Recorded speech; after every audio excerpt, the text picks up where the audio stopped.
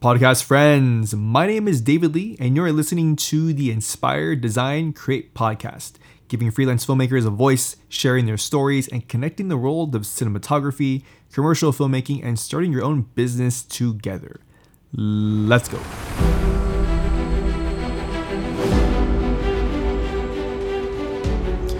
Mic check one, mic check one. I am adjusting this mic so you might hear a bunch of like kind of stuff. All right, I think we're good. Actually, I really should just get a goddamn podcast related microphone or a podcast for a microphone for, I don't even know what I'm talking about anymore. But what I do know, what we're talking about right now is what to charge clients, right? I think this is probably one of the most sought after topics to discuss. And I think a part of it is because none of us really like talking about money, right? It's a taboo. It's a big no-no. Don't talk about money to other people. Just keep that to yourselves, right? But this podcast will not be what it is, and it will not be in the future what it can be unless we talk about the topics that are very hard pressed, right? The very challenging things in our business as freelancers, or if you have a small production company / agency, right? And so what to charge clients? This is a tough one because there isn't like a cookie cutter number for all of your clients, right? You're going to have clients that maybe you charge, and again, I'm going off of like you're doing kind of the whole thing, or you have a small team, right? Small team could even just be you and an editor for the post-production side, right? So I'm talking about someone hires you to create a series of ads, or it could just be one ad, right? And you are either doing the post-production or you're hiring or you're outsourcing the post-production to someone, right? That number could be $2,000. That number could be, $20,000. And so there is no like cookie cutter formula on what to charge every client, right? Every client is different. And in that regard, you have to understand I think really three important things. And number one is really the client's budget, right? Every client has a different budget, and that number just depends on, for me, my experience, how long they've actually been in the business, and also what business they're in, right? So say for instance, it's a law firm, right? Local law firm. Pretty much they have a lot of money, right? They're gonna have anywhere between $4,000 to $8,000 for like a local law firm that's been in business for 10, 20 years, right? They're pretty seasoned in what they do, and they will have enough, in my experience, for again like anywhere between $4,000 and $8,000 for say like two deliverables. One will most likely be like a 60-second ad that they can use on their website or on Facebook, like a Facebook ad. Instagram probably not, but most likely like a Facebook ad. And also for like their website could be like a background video that plays when people go onto their landing page, right? And then the second one probably be a little longer form one that'll include like a testimonial or two. So that might be like a 5-minute little corporate film, right? And so that's one example of a client that has a budget, right? And then say, you might have a larger brand that is like an apparel brand, right? They have an e-commerce store. They've been in business for say like 5-6 years. And so in that regard, they may have a lower budget or they may have a higher budget. So at the end of the day, it's understanding what the client's budget is, right? And so how do you understand what the client's budget is? The best way to do it, in all honesty, is you have to ask the client what their budget is. All right. So say, client A comes to you, says, hey, we need a bunch of videos, right? And actually, let's be specific. We need 10 60-second videos for this new product that we're launching, right? We're going to post Instagram, we're going to post Facebook, we're going to upload it to our YouTube channel, right? They're going to go the full Monty with everything. All right. So you say, cool. You understand that they have this need. Okay. So based upon that need, you ask them, okay, what is your, you don't want to ask them that in the very first, few minutes. What you want to do is you want a better understanding of what it is that they want, what is their expectation, which is kind of like the second thing that we'll talk about, and then three, get to know like what is it that they're actually making in profit. Is this like $100,000 a year company? Is this a $1 million a year company? Is this 10,000 a year company, right? And so based upon that number, their budget will that will dictate what budget they have for marketing. Okay, so you ask them more about the project itself, more about the deliverables, and then at the end of the conversation, then highly recommend ask them what their budget is, right? Because if you don't understand what their budget is in that first phone call that you have, or that initial like engagement, that discovery engagement that you have with them, it's going to lead to a rabbit hole of uncomfortable moments and moments that you can definitely avoid, right? And so ask them what their budget is, and then based upon that number, hopefully they can give you at least like a range. Our budget is $6,000 to $10,000. Okay, cool. Then that's a range you can work with, right? So that's number one. Know and understand the budget for the client. Okay. Number two is, what are the expectations that the client has, right? So their need is 10 60-second videos, right? What are their expectations? Expectations could be the like a KPI, right? Key performance indicator. That KPI for say the 10 videos is for every, for all these 10 videos, we're hoping to get in broad numbers and like macro numbers, we're trying to get a couple 100,000 views between Instagram, Facebook, and YouTube. We're hoping to increase our lead generation.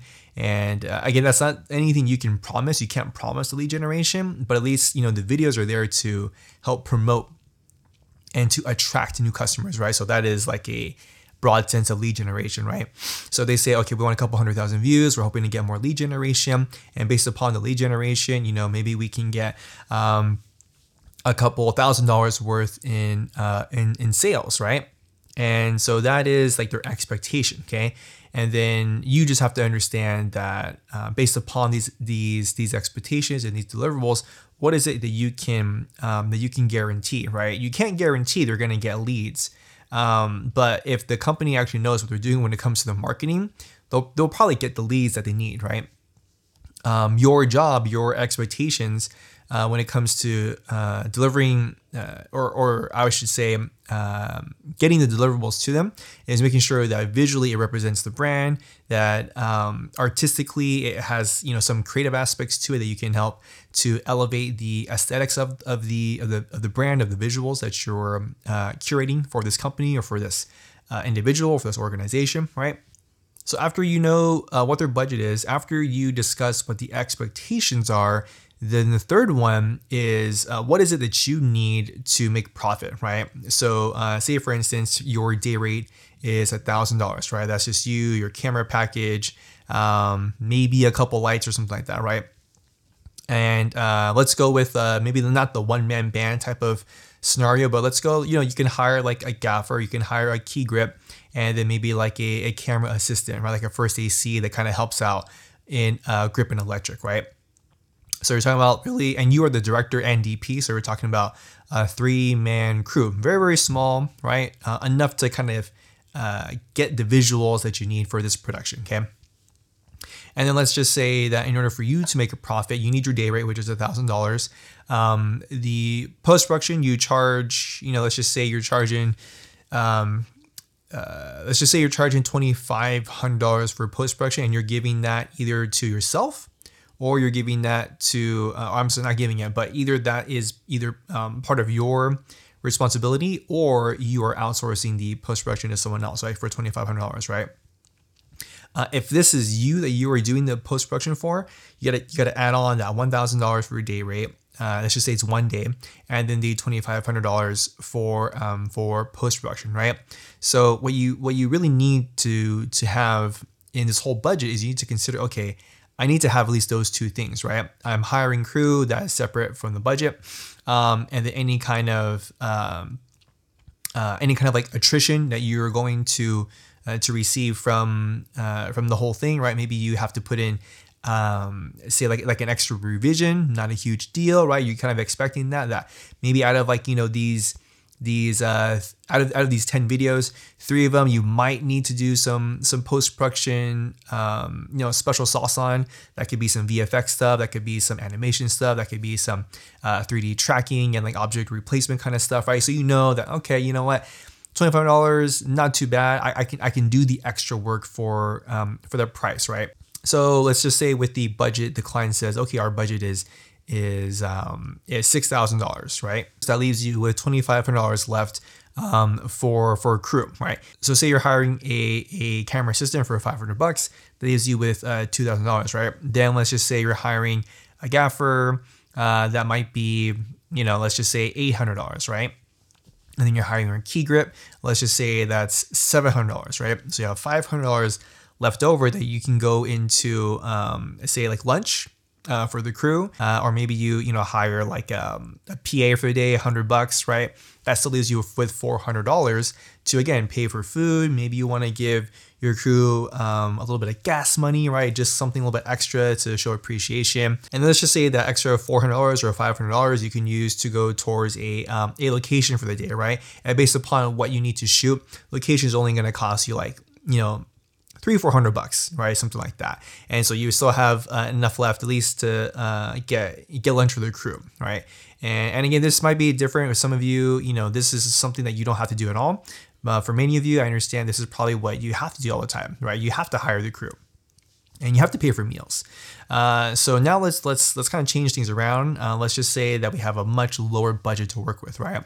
And when I first started off, this is what I was working with, right? You're working with like $1,000 budgets, maybe $2,000 budgets, right? And so then things have to change, right? Because if you're just starting out, or maybe it's your second year or something like that, and the maximum budgets you've been seeing are like $1,000, $1,500, $2,000, right? It may not be in your best interest to be charging a client, say $1,000 for your day rate, right? And that's not including post-production.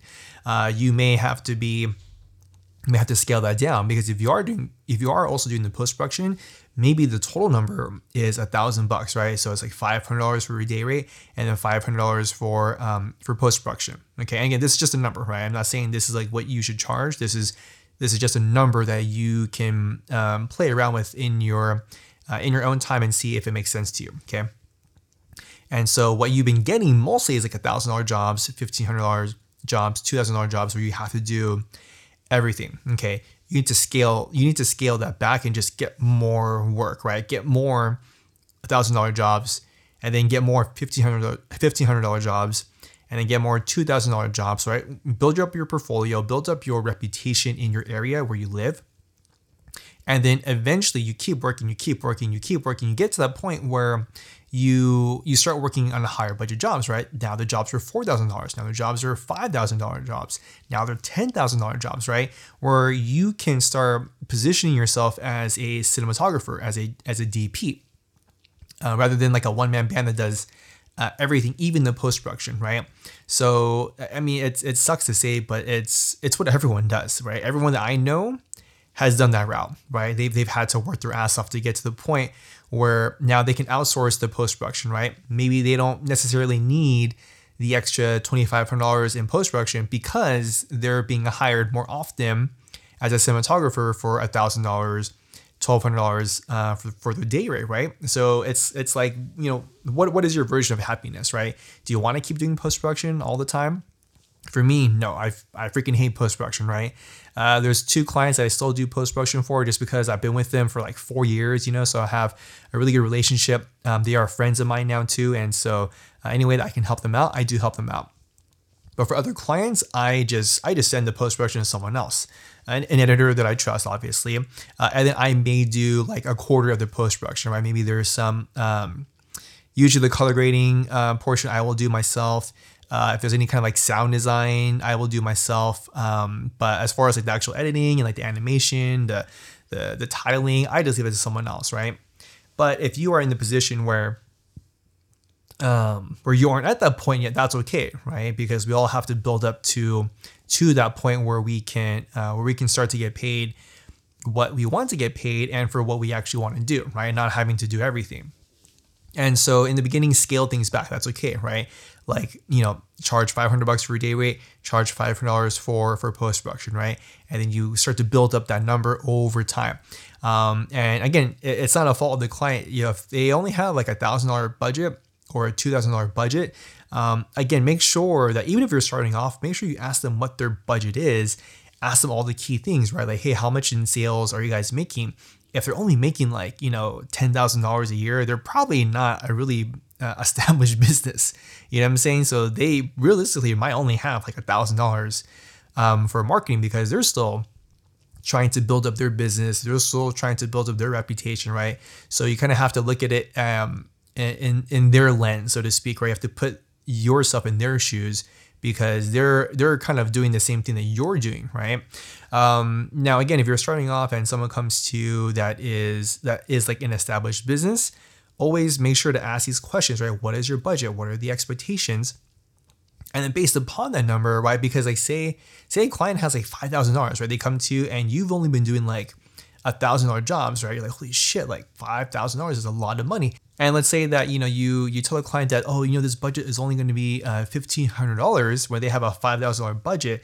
That's $3,500 that you can actually go, that can go towards either your own profit or that can go towards getting a better location.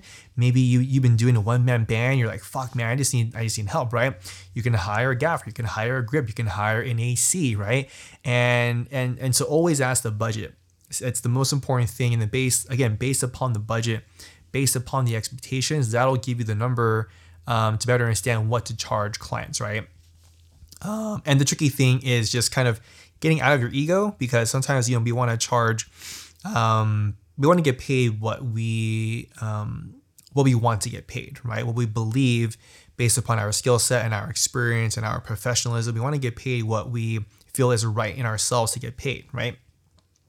But as a business owner, you also have to understand that clients sometimes have different budgets.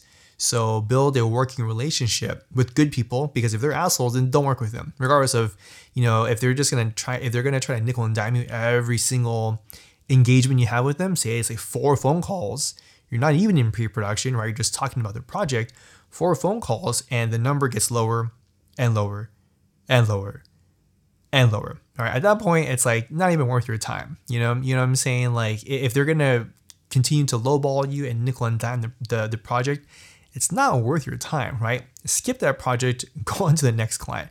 And believe me, there will be more clients. You just got to keep working. You got to keep going, right? Okay, that is it for me. This is a little bit of a longer one than usual, but I think, there was a lot of things to cover, things to discuss. Anything new on my end? I forgot if the last time or 2 episodes ago, I was just saying that there were some things with my family that I'm trying to take care of health-wise. And even my last YouTube video, I said that I'd be taking a break from YouTube for a little bit, just to help prioritize things for my family's health. My dog has cancer, and so we're fighting that. And then my mom has had cancer for the past 2 years, which is why I moved back home to help take care of her. And her cancer has spread unfortunately. So it's taking time between just focusing on work, focusing on my craft, and then focusing on my family. So that is pretty much kind of the new stuff, or sort of the new stuff. I did get a new lens. I think some of you may from the previous episode. Which one was it? Investing or something like that, investing gear or whatever. But yeah, I did get the Sigma 18-35 Cine, the T2. Really solid lens. Some people on Instagram have been asking me if it's the same as like the still version lens or the photo version lens. I used to own the photo version lens and I don't have it anymore, so I can't do like a side-by-side comparison. I will say that optically it's probably the same. Coating wise, I would say there's more coatings on this one to prevent flaring, so that may be like a selling point for some of you. And I think the next one we'll do will be how to move like assets around and how to invest in the gear that makes sense for you, not investing in gear just because lots of people on YouTube are using it, right? So I think that'll be the next video. Tune into that one. Remember to please rate the podcast to help me out. Let me know how I'm doing. Please subscribe to my podcast and share it with any and everyone you feel it can bring value to. And I will see you guys in the next podcast episode.